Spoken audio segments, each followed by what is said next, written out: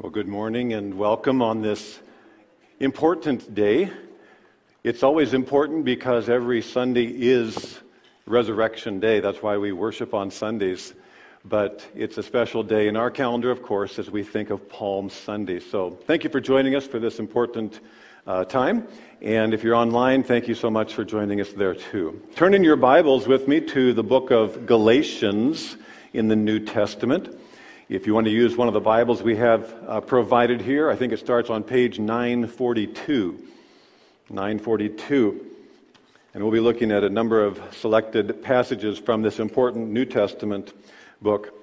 As most of you know, this is Palm Sunday, and Palm Sunday is really a commemoration of the day that Jesus walked into Jerusalem to the sound of crowds singing and quoting scriptures that really were about him. Blessed is he who comes in the name of the Lord, Psalm 118. So hosannas rang out, and the Bible also tells us that interesting detail that they spread palm branches in front of him as he was riding on that donkey's colt, and it was a way of honoring somebody.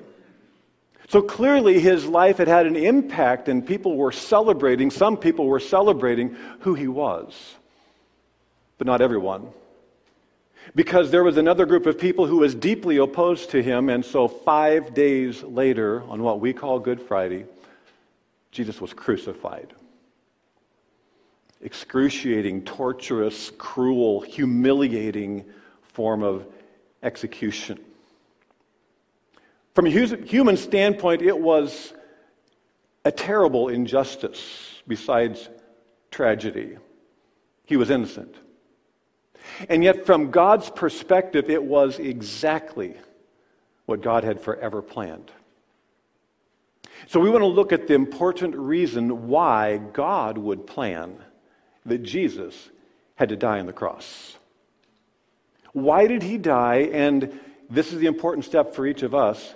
What must we do to respond to what he did for us? Because how we respond to what he did in this central event of history is what will determine where we will be one moment after we die. It's that important, so we cannot get this wrong. The book of Galatians, 2,000 years ago, was written after Jesus died, rose again, and ascended to heaven. It's written to some area churches in a region called Galatia, where Paul, the apostle, had gone and presented the gospel, the good news of Jesus and his death on the cross. And so it was an important group of churches that had heard the gospel clearly, but then some people had come along and begun teaching something that was not clear about this most important thing. They had confused the people about the most important thing that Jesus came to do. And my concern this morning for everyone who might hear this is, are you confused about the most important thing, the thing that will determine where you will be one moment after you die? Do you know, personally, do you know for sure that you will be in heaven one moment, 1 minute into eternity? If you, for any reason, are uncertain, please listen carefully to what God's Word says. And there will be people in this room who will be praying for you in particular to understand that clearly. Chapter 1 of Galatians, then, verses 3 through 5, where Nate began to read. Grace and peace to you, he says, as he writes to these churches. Grace and peace to you from God our Father and the Lord Jesus Christ. Listen, the Lord Jesus Christ who gave himself for our sins to rescue us from the present evil age, according to the will, that's the plan of God the Father, God and Father, to whom be glory forever and ever. Amen. So the key issue here is that he is acknowledging the most important issue, that Jesus Christ gave himself, that's the cross, gave himself for our sins, to rescue us. The question you have to ask yourself, have you been rescued from your sins? Because it's the main thing that Jesus came to do. and to rescue us from this present evil age. Now that points clearly in part to what we're experiencing around us. Did you realize that every problem in the world is due to sin? Every problem. The reason there is oppression or crime or bitterness or stealing or conflicts or any kind of immorality or perversion is all because of sin. So sin is responsible for our relational problems, moral problems. It's responsible for our societal problems. It's even responsible for our physical problems. Do you know that sin is the reason why there is disease and hurt and injury and ultimately death? Romans 5:12, Paul was writing to a different group when he said, sin entered the world through one man, that's Adam, and death through or because of sin. And in this way, death came to all people because all sinned. So sin is the cause of all problems, including death. And since Adam, there have been no non-sinners to fix the problem of death, except one. The only non-sinner ever to enter this planet is Jesus Christ. And he's the one who came to rescue all of us who are the victims of our own sin. And he came to rescue us. Have you been rescued? The rescue that he refers to here cannot simply refer to this life, because indeed we still have conflicts, we still have diseases, and so if he came to fix only the things in this earth, then it didn't work. He is clearly referring to rescuing us out of this evil age, because he's going to bring us into the eternal home where we will be forever. Please remember, this life is very brief, and eternity is forever. And so Jesus came to give himself for our sins, to rescue us from this evil age, in spite of all the goodness that we might experience in the world that God created for us. We needed to be rescued from this evil age with all of sin and its effects so that we could be forever in heaven with him. But the problem was sin. And Jesus came to give himself for our sins. So we can understand why then in the next several verses, this message of Jesus rescuing us from sin is called the gospel. And when you read the word gospel in the New Testament, you're actually looking at the Greek word that means good news. Gospel, good news, is the same thing. But interestingly, you will notice as we keep reading, while verses 3, 4, and 5 have a kind of a excitement and a celebration of how Jesus came to give himself for our sins and to rescue us, the tone that Paul uses now changes. Verse 6. I am astonished that you are so quickly deserting the one who called you by the grace of Christ and are turning to a different gospel, which is really no gospel or good news at all. Evidently, some people are throwing you into confusion and are trying to pervert the gospel of Christ. But even if we or an angel from heaven should preach a gospel other than the one we preach to you, let him be eternally condemned or accursed. And verse 9 basically repeats that. If anyone's preaching a gospel other than what you accepted, let him be eternally condemned or accursed. Wow, that's extremely strong language. And the reason is that the worst thing we could ever get wrong would be the gospel. What happened at the cross? How do we respond to what happened at the cross? How can we know for sure we're going to heaven when we die? There is nothing that would be more important. And that's why he has such vehement language. The term accursed or condemned is the Greek word anathema, which basically says, may God judge them for confusing you. May God judge them. What would be worthy of God's judgment? In our current society, we are taught and told that we should be tolerant of what other people believe. Listen carefully. There's a big difference between being loving and tolerant towards people who believe different than to be tolerant of the wrong things people believe. Do you see the difference? We must indeed be gracious and loving towards all people, as was God who so loved the world. But it's a very different thing to be tolerant and gracious towards people who believe wrong than to be tolerant towards the wrong things that people believe. Our Creator God, who made the heavens and the earth, and then put His own image in us, made us into His creation that can communicate with Him. We are made like Him so we can think about Him. All the rest of the world, the created world, cannot think about God. Plants don't think about God. Your pets don't think about God. But we are made in His image. There is one Creator God, and that one Creator God saw our problem of sin. He says, I'm going to send you the one solution to the sin problem so that you can be with me forever in spite of the fact that you are sinners. And so since there is just one way to be rescued, and it was through Jesus Christ, His eternal Son, who gave Himself for our sins to rescue us, since there's only one way, we cannot ignore or soften the importance of that one way. If a ship is sinking, and there are 3 inflatable life rafts, if the man who keeps the life rafts knows that 2 of them have holes in it, and if anybody would get into those life rafts, they would perish, what must he do?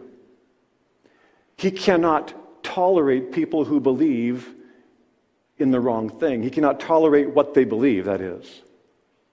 He would have to say, don't go into those 2 life rafts, you will perish.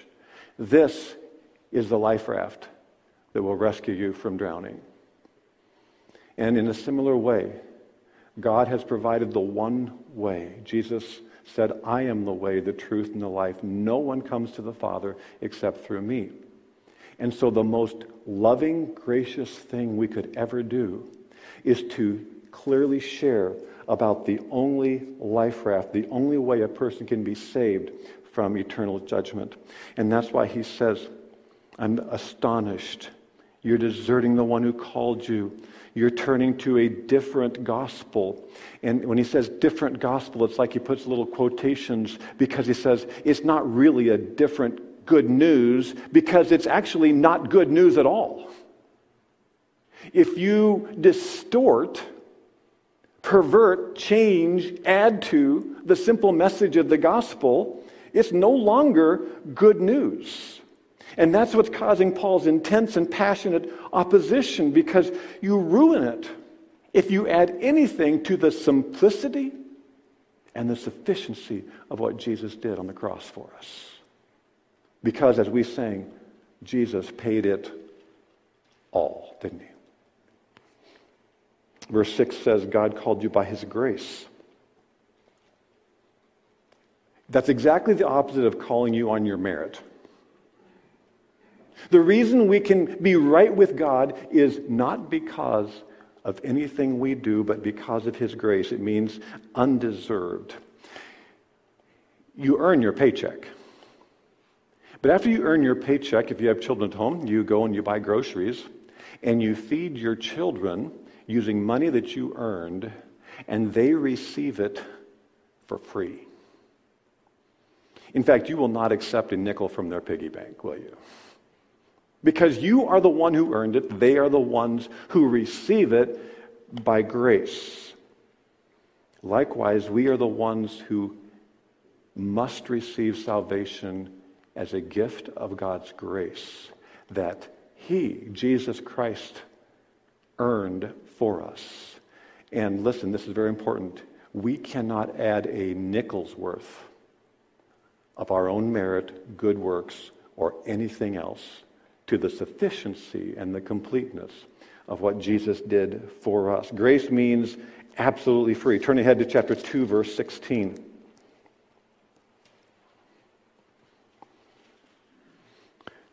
Know that a man is not justified by observing the law, but by faith in Jesus Christ.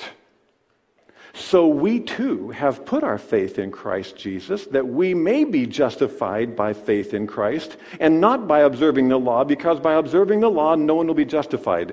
Did he say that like 2.5 times? Because he needed to make this same thing very clear to the church at Galatia, that we're going to see he said to the church at Rome, that he said to the church at Corinth, that he said to the church in Ephesus. Because the one thing that people confuse over and over in his day is exactly the same things that people are confusing in religious institutions all over the world today. Adding something or changing the good news and the simplicity and the sufficiency of what Jesus did for us at the cross. So he says a man is not justified by observing the law. This is a Jewish context, so they thought, well, if they follow all the rules of the Old Testament, they would be justified. And the word justified is a word that simply means to be declared or made right before God. So it's the big deal. It's the big deal of how can sinful man be made right with a holy God so that somebody otherwise sinful can be in heaven, which is absolutely perfect and holy. And so he is telling us the only way that a sinful person can be made right before God is, first of all, what it's not by obeying all the religious rules of even the Old Testament. Because, in fact, that was never, as we'll see in a moment, what they were even intended to accomplish. Instead, how are we justified? 3 times he says it in this passage. By faith in Christ Jesus, by faith in Jesus Christ, by faith in Christ. Repetition means something. In fact, there are some 100 times throughout the New Testament where the term faith or believe, it's the same word in the language of the New Testament. Faith or believe in Christ is the only step, the only condition, the only response by which a person can be forgiven and have forever in heaven. So we need to understand that. So the short version of what he's saying here is that you are not made right with God by religion, by rule keeping, by rituals, or by doing anything. You are only made right by faith in Christ. Let's make sure we understand what it's not. So in the book of Romans, he needed to make the same point to Christians or unchristian, non-Christians as well, who were hearing this for the first time. He wrote to them, "Therefore no one will be declared righteous in God's sight by the works of the law. Rather, through the law, we become conscious of sin." You may be among the many people who have said or thought this, "Well, I think I'll go to heaven when I die because I keep the 10 Commandments." That would be one piece of the Old Testament law. And so what they're probably thinking, and maybe you've thought that, well, I don't commit murder, I don't commit adultery. And most good people have avoided those two. But also in the 10 Commandments are stealing, lying, envying. I don't know anybody that's completely passed that test. So at tax time, you really have reported everything every year exactly as it should be. Because anything else would be stealing. And you've never lied, or you've never told a half-truth, or kept someone from knowing the truth because you would be criticized, or then you've lied. And you mean you've never envied somebody else's car or house or clothes or spouse. You've never envied. Because if you have, then you've coveted. And so we see the truth of this verse, that the purpose of the law was not to make us right before God. It won't work. Instead, the purpose of the law was to make us conscious of sin and make us realize we needed God's only solution. And that is because he would send Jesus Christ. So the 10 Commandments don't make us holy, don't make us right. They just prove that we are not. And do you realize that this is exactly opposite of what the religions of the world teach, and in fact much of what is called Christianity would teach? Jewish people would try to follow the Old Testament. That won't make you right with God. Muslims try to follow the Quran. That won't make you right with God. Buddhists try to follow the writings of Buddha. That won't make you right with God. In so many places where there's even a cross on a church, What is actually being taught in so many cases are that by being good or keeping the Ten Commandments or being baptized in a particular way, maybe by that particular church, that if you do all these things, then you will probably make it to heaven. And it's exactly the wrong teaching. It's exactly the opposite. The Bible tells us repeatedly these are sinking life rafts. So I don't know if for you this is new news, but it's certainly good news. To realize that there is nothing we could do, there is nothing we could attain, there is no measure of goodness we could achieve to ever be right with God, makes us realize we are in a helpless situation and we desperately need the rescue of Jesus Christ, and that is the good news. Again, Paul told the Roman church the same thing we've been learning, that we must instead put our trust in Jesus Christ. So we're going to take a look at this passage and kind of line by different lines, but let's read it through together first. So Paul said, in other words, if your righteousness and efforts at righteousness aren't going to cut it, what will? Verse 21, but now apart from the law, the righteousness of or from God has been made known, to which the law and the prophets testify. They were pointing us to Christ. This righteousness is given through faith in Jesus Christ to all who believe. There is no difference between Jew or Gentile. Ethnicity doesn't matter, for all have sinned and fall short of the glory of God. Everybody fails to meet the perfect standard. And all are justified freely by his grace through the redemption that came by Christ Jesus. So let's think this through. All have sinned, first of all, and fall short. Whether a person is religious or not, goes to church or not, whether they go to this church or a Presbyterian or a Catholic or a Baptist church, doesn't matter. We've all sinned and fall short.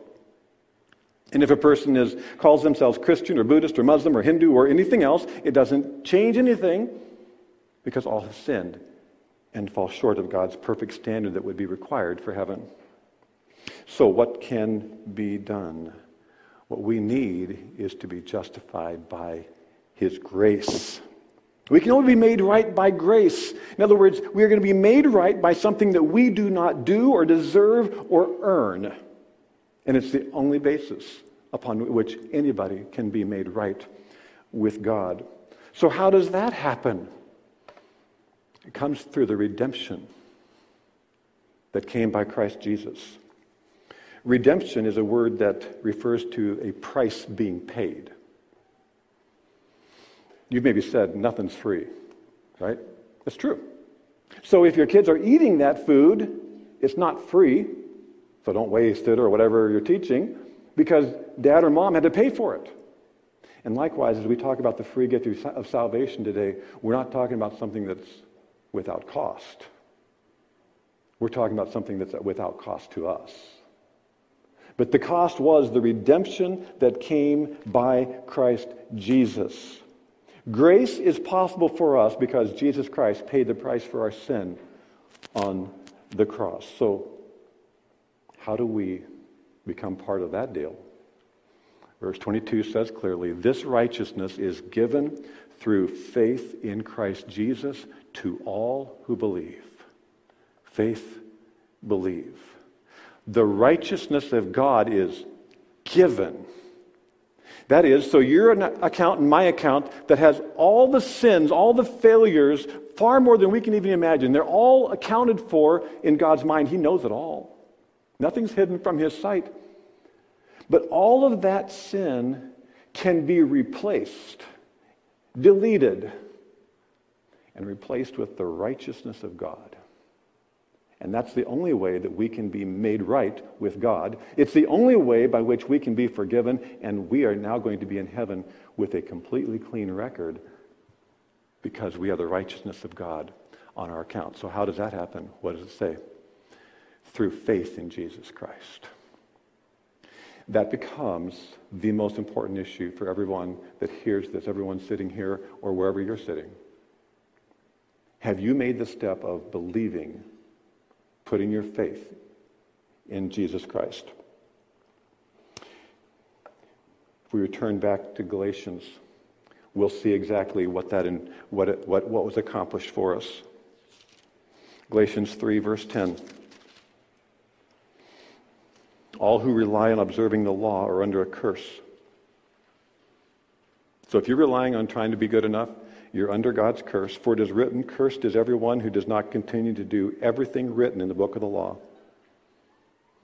So if you don't keep it all, you are under God's condemnation. Verse 13, Christ redeemed us from the curse of the law by becoming a curse for us, for it's written, cursed is everyone who is hung on a tree.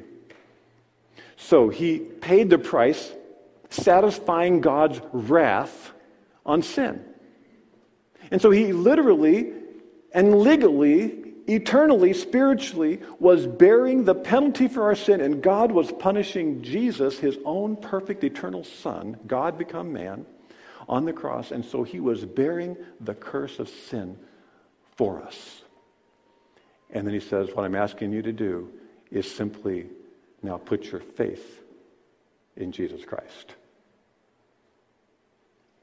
Let's make sure we understand what the word faith or believe means.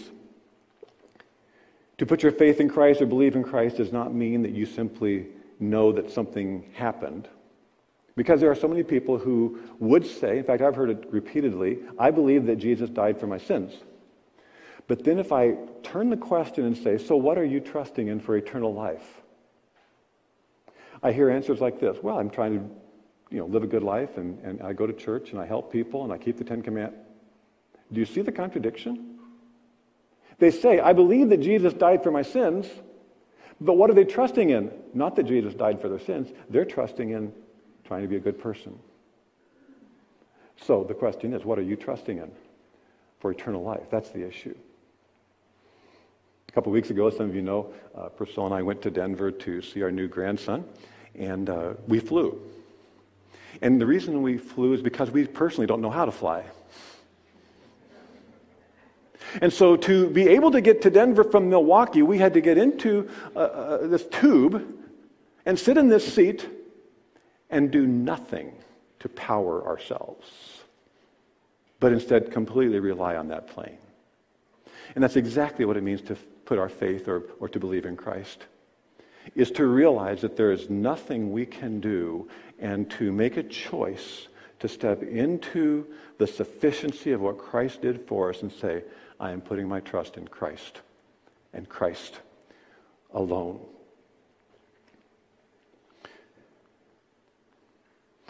What are you trusting in for eternal life?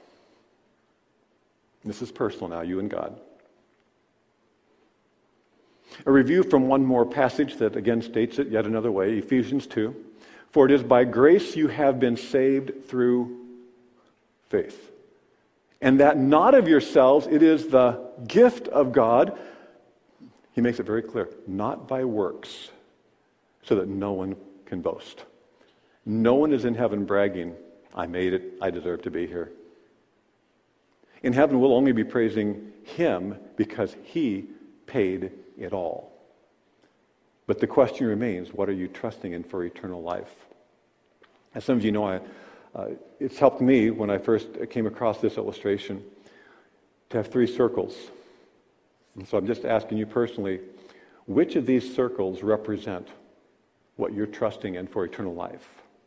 C represents Christ, that He died on our sin, on a cross for our sins, took our place, took our punishment.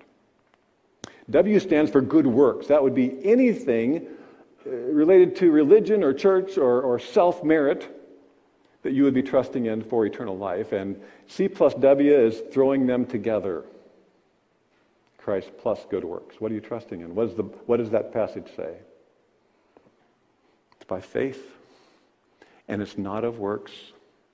In fact, no works at all.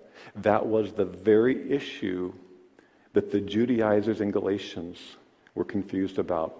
They said, that's fine if you believe in Christ, but you need to keep the Old Testament rules and rituals, circumcise your babies, keep the Sabbath, don't eat certain meats, keep the festivals. They added something to the sufficiency of the cross. So what are you trusting in for eternal life? If God has spoken to you through his word today, that this has become clear, I would urge you to make a decision now.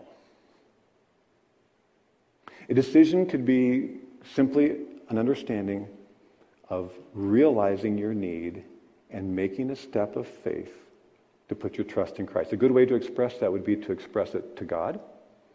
And so just in the quietness of this moment, I'm going to put a couple lines that could represent what you want to tell God.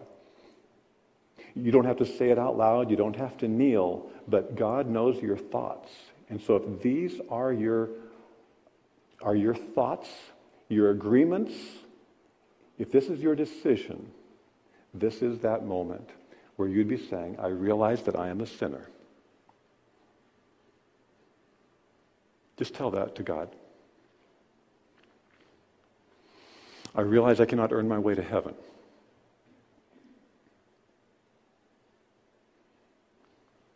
I realize Jesus paid for my sin on the cross.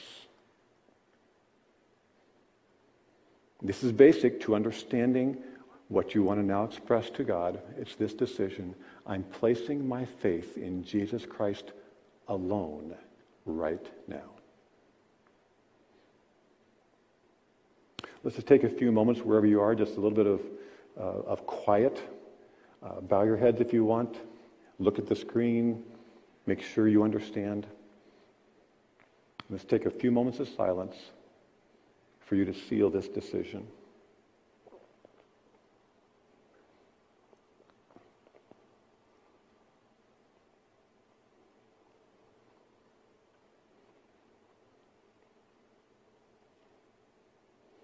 Heavenly Father, I pray for each person who just now has acknowledged their sin and their need of your eternal salvation. I pray that they would grow in their understanding the clarity of the sufficient, complete payment you have made for their sin, that they're trusting in you alone. In Jesus' name, amen. The book of Galatians, we're going to touch a couple things briefly, in case you thought you were dismissed now. Touch a couple things briefly that Paul wanted to tell the Galatian church about what that new life looks like, because we are not only is our eternal destination changed by faith in Christ alone, but our entire life is changed by that decision. Look at chapter 2, verse 20. For one thing, we have a new identity. 2:20. I have been crucified with Christ, and I no longer live, but Christ lives in me. This is staggering. The life I live in the body, that's this life here and now, I live by faith in the Son of God, remember, who loved me and gave himself for me on the cross. So this is moving on past that important decision that hopefully all of us have now made, to saying, this is my new life. It's like I was crucified with Christ. So in other words, what happened to Christ 2,000 years ago, I have now participated in that because my sin has been fully atoned. And so the life I live now, it's also bound up with Christ, who is alive. And we'll talk about some of those issues next week as we celebrate the resurrection in particular. But I now live a different kind of a life because Christ lives in me and through me. And living by faith in the Son of God, like it says here, means that just as we must trust in Jesus to have borne our penalty for sin, we can now trust in him to give us the power in victory over sin. I live by faith. Sadly, so many believers in Christ have never really experienced or applied this. We can be saved by faith and then try to continually fix our lives by our own efforts. And we're all guilty of that. If I try harder, if I just commit myself, if I just start a new discipline, if I just do this. And it's like having been saved by the power of God, we are now depending on ourselves. And it'll never work. Christ wants to produce supernatural changes within us. How does he do that? Not only do we have a new identity, but turn to chapter 3, verse 26. And chapter 4, we're going to see we have a new capacity. Our new status is often called being sons of God. Verse 26, you are all sons of God through faith in Christ Jesus. That's your new status. You're a child of God. You enter his family, so you have a different relationship. Jump down to chapter 4 and verse 6. Because you are sons of God, because you are sons, God sent the Spirit, that's capital S, the Holy Spirit. God sent the Spirit of his Son into our hearts, the Spirit who calls out, Abba, Father. Abba was the New Testament language way of saying daddy. Children have a different relationship with their father than anybody else because that's my daddy. And we now have that relationship. If you've placed your faith in Christ, you now have a daddy kind of relationship. And to help you, God sent the Spirit of his Son. So the Father, God, sent the Holy Spirit, who's also part of the triune God, the Spirit of the Son, who is our Savior. So all three persons of the triune God are involved. And what difference does the Spirit make? We don't have time to study this today, but chapter 5, verses 22 and 23 are the fairly well-known verses about the fruit of the Spirit. Love and joy and peace and patience and kindness and self-control. That's supernatural stuff. Because on my own, I am selfish and crabby and worried and succumb to temptation. But because the Spirit lives within me, I can have love, joy, peace, patience, kindness, self-control. It's an entirely different capacity. Because Christ didn't just die to save me from sin eternally, he died to enable me to live a whole new way. The good news about heaven gets even better when you realize it's also rescuing us in a real sense as individuals. It's rescuing from this evil age now so that we can live right and pure and loving before him. Christianity is under attack for a lot of things. But there is nothing that is more central and core to the attack that Christianity experiences than the reality of the cross of Jesus Christ. It's the bottom line of what the enemy, Satan, is all about. Is to attack our trust in the Word of God about the core issue between each individual and God of how can you be made right with God. So expect that sometimes that as we proclaim the love of God, we can actually be hated for believing in the exclusive nature of God's love given through the cross of Jesus Christ. He's the one who saves us eternally. He's the one who is changing us by giving us the Spirit. And this good news, this incredibly exciting reality that you and I can experience as believers and followers of Christ is actually what is going to be opposed. But Paul wants to make the point as he closes this important letter to make sure that no one will compromise that faith in Christ. Go to chapter 5, verse 11. Brothers, if I am still preaching circumcision, why am I still being persecuted? In that case, the offense of the cross has been abolished. So he's talking to the Jews who had been told, oh, you got to follow the rules, and circumcision was one of those. He says, if I was still teaching that you got to do all this stuff, he says, no one would persecute me. Everybody in society believes, yeah, tell people any religion is good. Just have some religion, makes you better. He says that would never cause persecution. But that's not the case. He says, I'm not just preaching any religion and being better and obeying a certain set of rules. What I'm experiencing is the offense of the cross, and that's why I'm persecuted.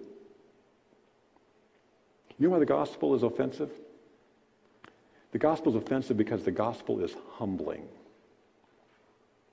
The gospel message pulls the rug out of every religious effort, everything that mankind would like to say, I'm good enough I'm a very good person. It pulls the rug out from everything that we naturally believe to acknowledge, I am not the dad who's earning something.